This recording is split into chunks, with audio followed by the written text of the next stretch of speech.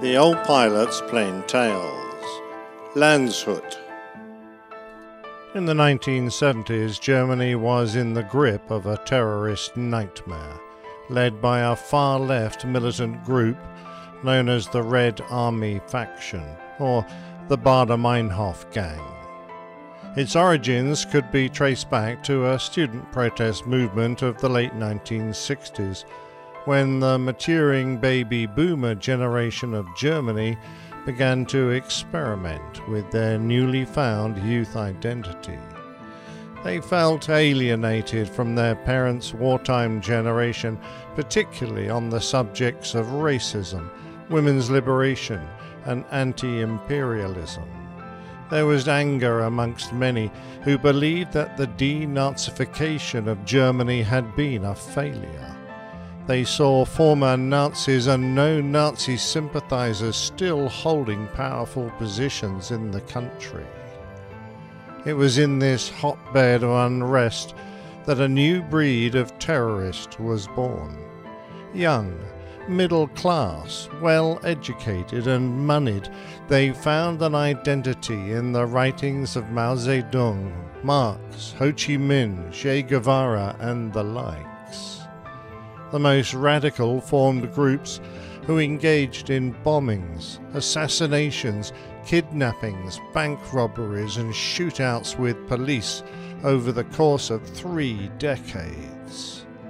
Trained and aided by the PLO and the Popular Front for Liberation of Palestine, their activities came to a head in late 1977, a national crisis known as the German Autumn.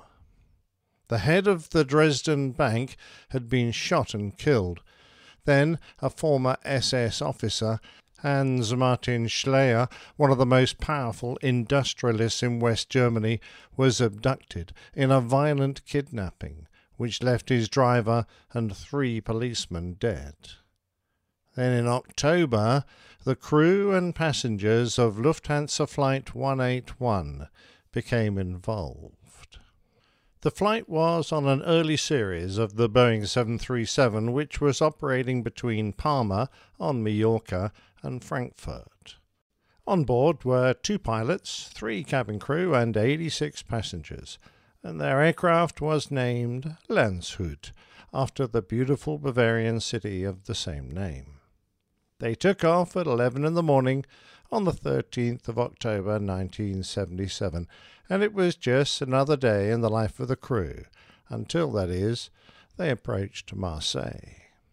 It was then that 2 Palestinian men, Zahir Youssef Akash and Wabel Harb, stood up and calmly walked towards the flight deck.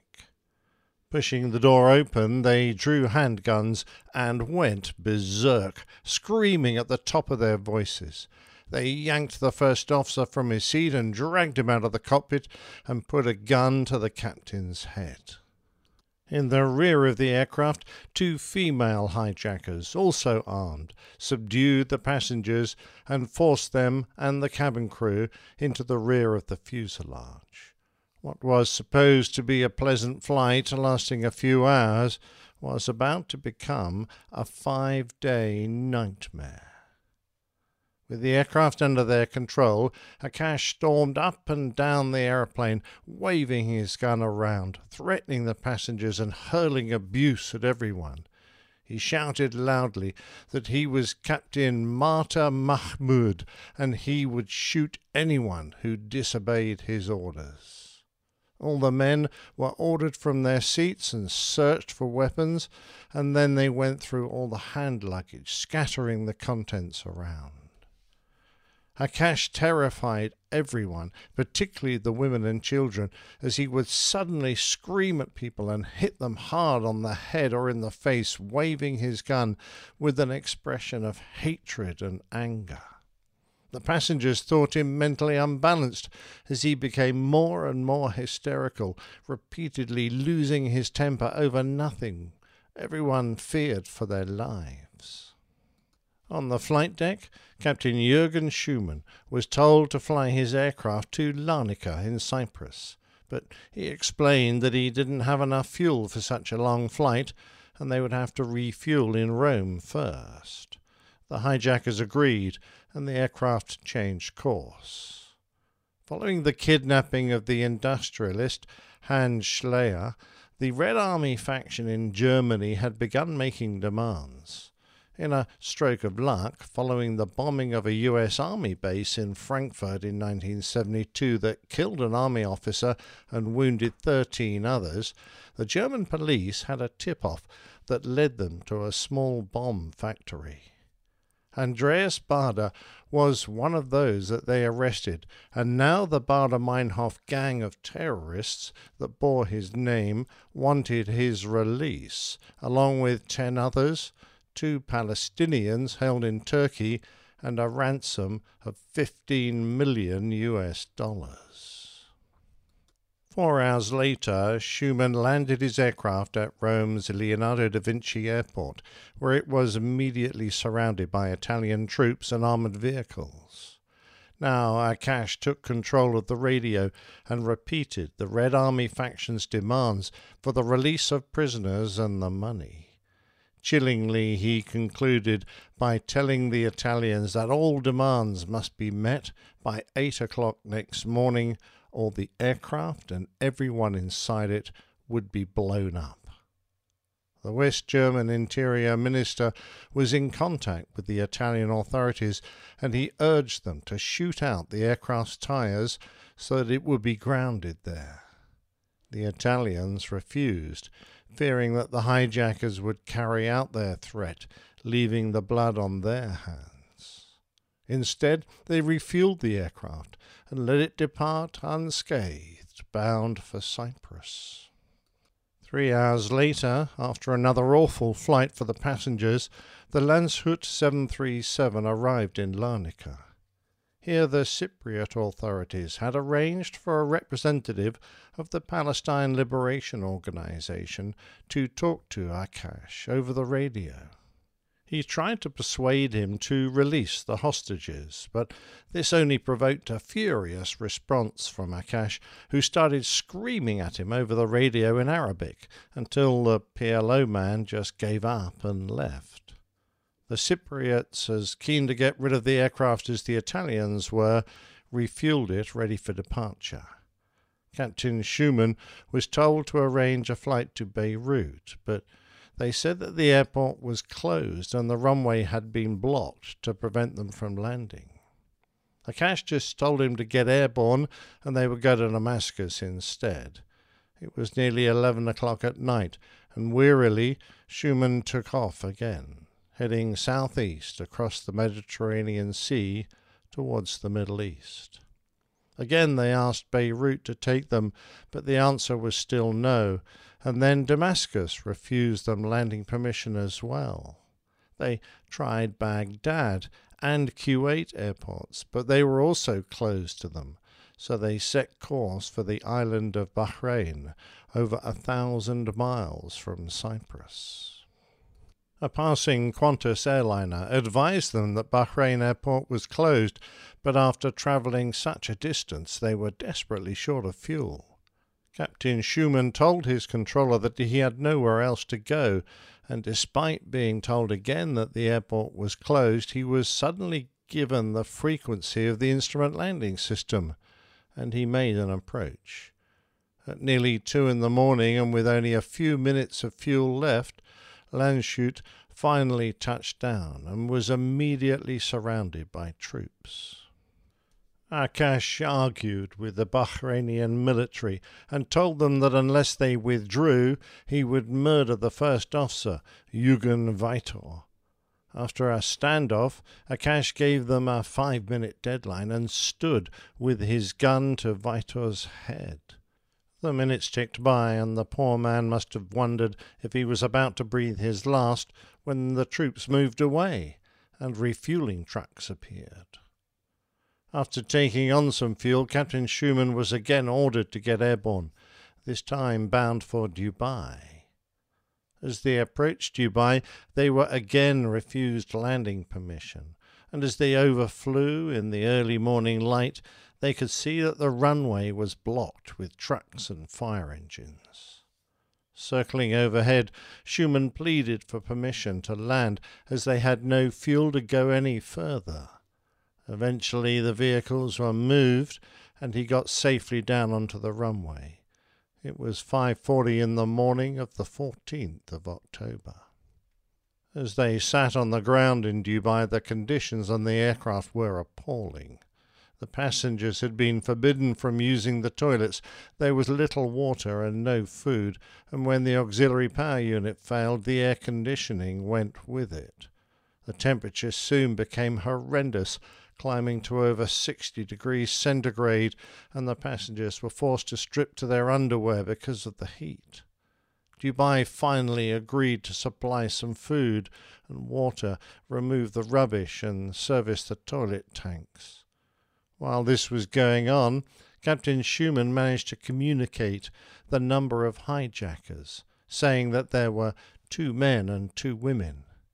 Then, in an awful blunder, Dubai's Minister of Defence revealed this to the press, and the hijackers got wind of the information. Akash went mad, threatening to kill Schumann, and for a while his life hung in the balance. In the meantime, the German anti-terrorist team, GSG-9, formed after the disastrous attempt to free hostages taken during the 1970 German Olympics, with British SAS assistance, were being positioned at Dubai. But before they could take any action, the aircraft was refueled and Captain Schumann was forced to depart. They had been in Dubai for nearly 2 days, but now they were off again, this time to Salalah in Oman. The authorities in Oman refused landing clearance, so now Akash ordered the Landshut on towards Aden International Airport in Yemen, near the mouth of the Red Sea. Aden also refused to allow them in and had blocked both runways to prevent a landing. Out of options, after another flight of more than 1,000 miles, Akash ordered him to land on a totally unsuitable sand strip beside the main runways. Completely exhausted, in a marvellous feat of skill, Captain Schumann got Landshut down, and they bounced and jolted their way safely to a halt in a cloud of sand and dust. Aden authorities wanted rid of the aircraft, and Schumann convinced the hijackers that they should let him inspect the undercarriage and engines for damage and plead for fuel from the Yemeni authorities in the tower. This took him some time, and when he returned, Akash went berserk, accusing him of betrayal and waving his gun at the cool-headed German pilot. Before he could explain, Captain Jürgen Schumann was forced to kneel, and Akash shot him in the face at point-blank range, killing him instantly. Afraid that the Yemenis might now decide to storm the aircraft as soon as it was refueled, Akash dragged First Officer Vitor back onto the flight deck and forced him to take off immediately. Despite having had no sleep for 4 days, Jürgen Vitor dragged his badly damaged 737 off the runway at Aden and was ordered to head down into Africa, bound for Mogadishu in Somalia. He had little information to go by. The airport was right on the edge of his only map of the area.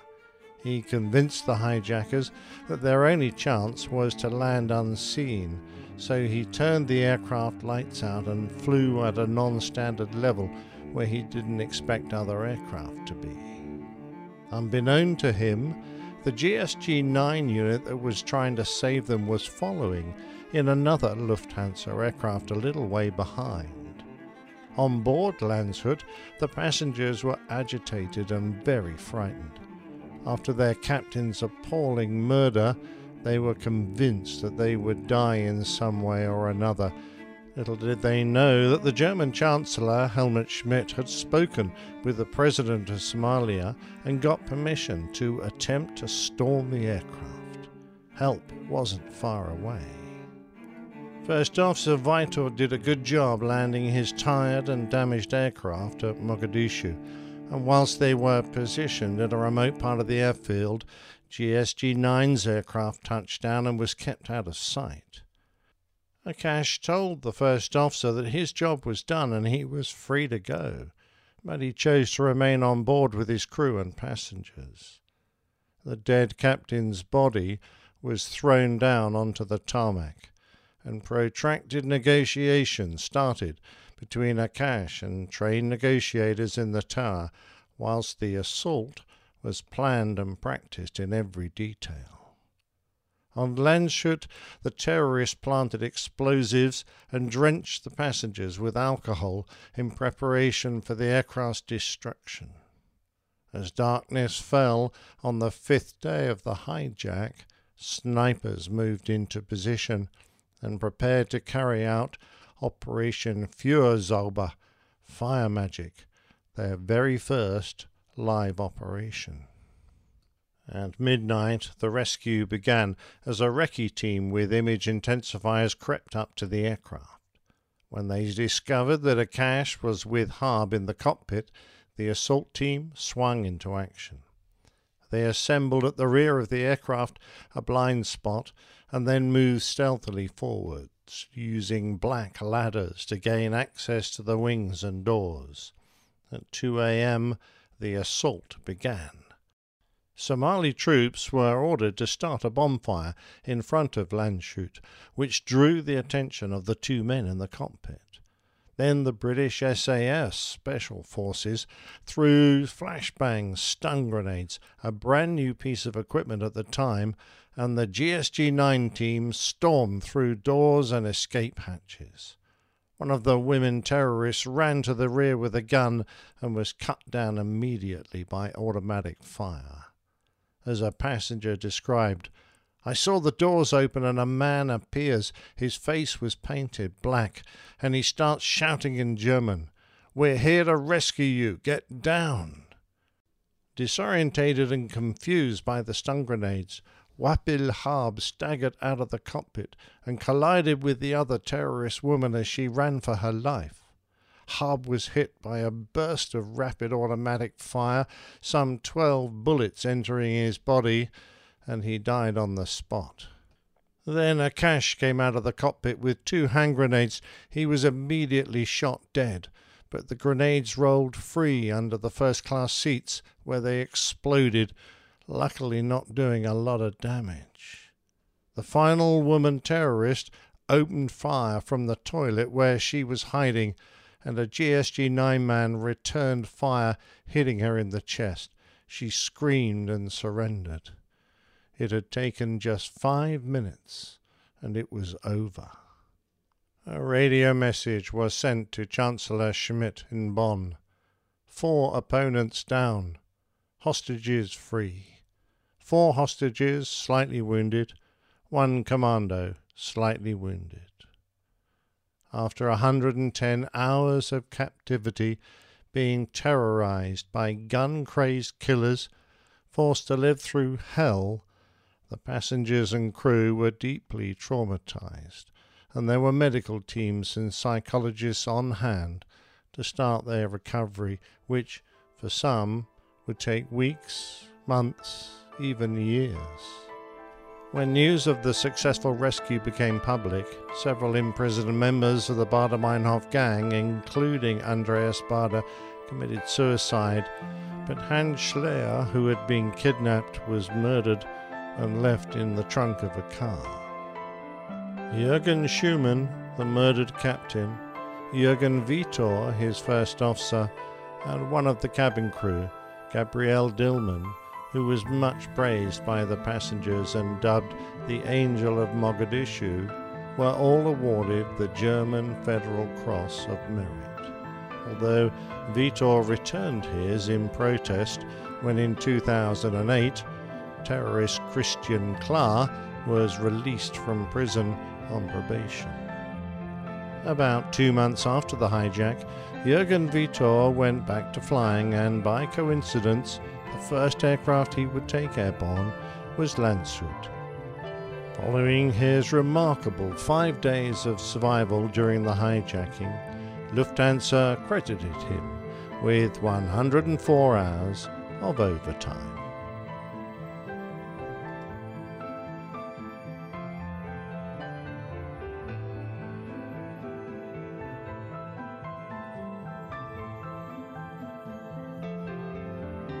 If you enjoyed this story, please leave us a review on Apple Podcasts or your podcaster of choice.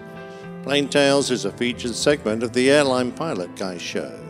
You can find us at airlinepilotguy.com.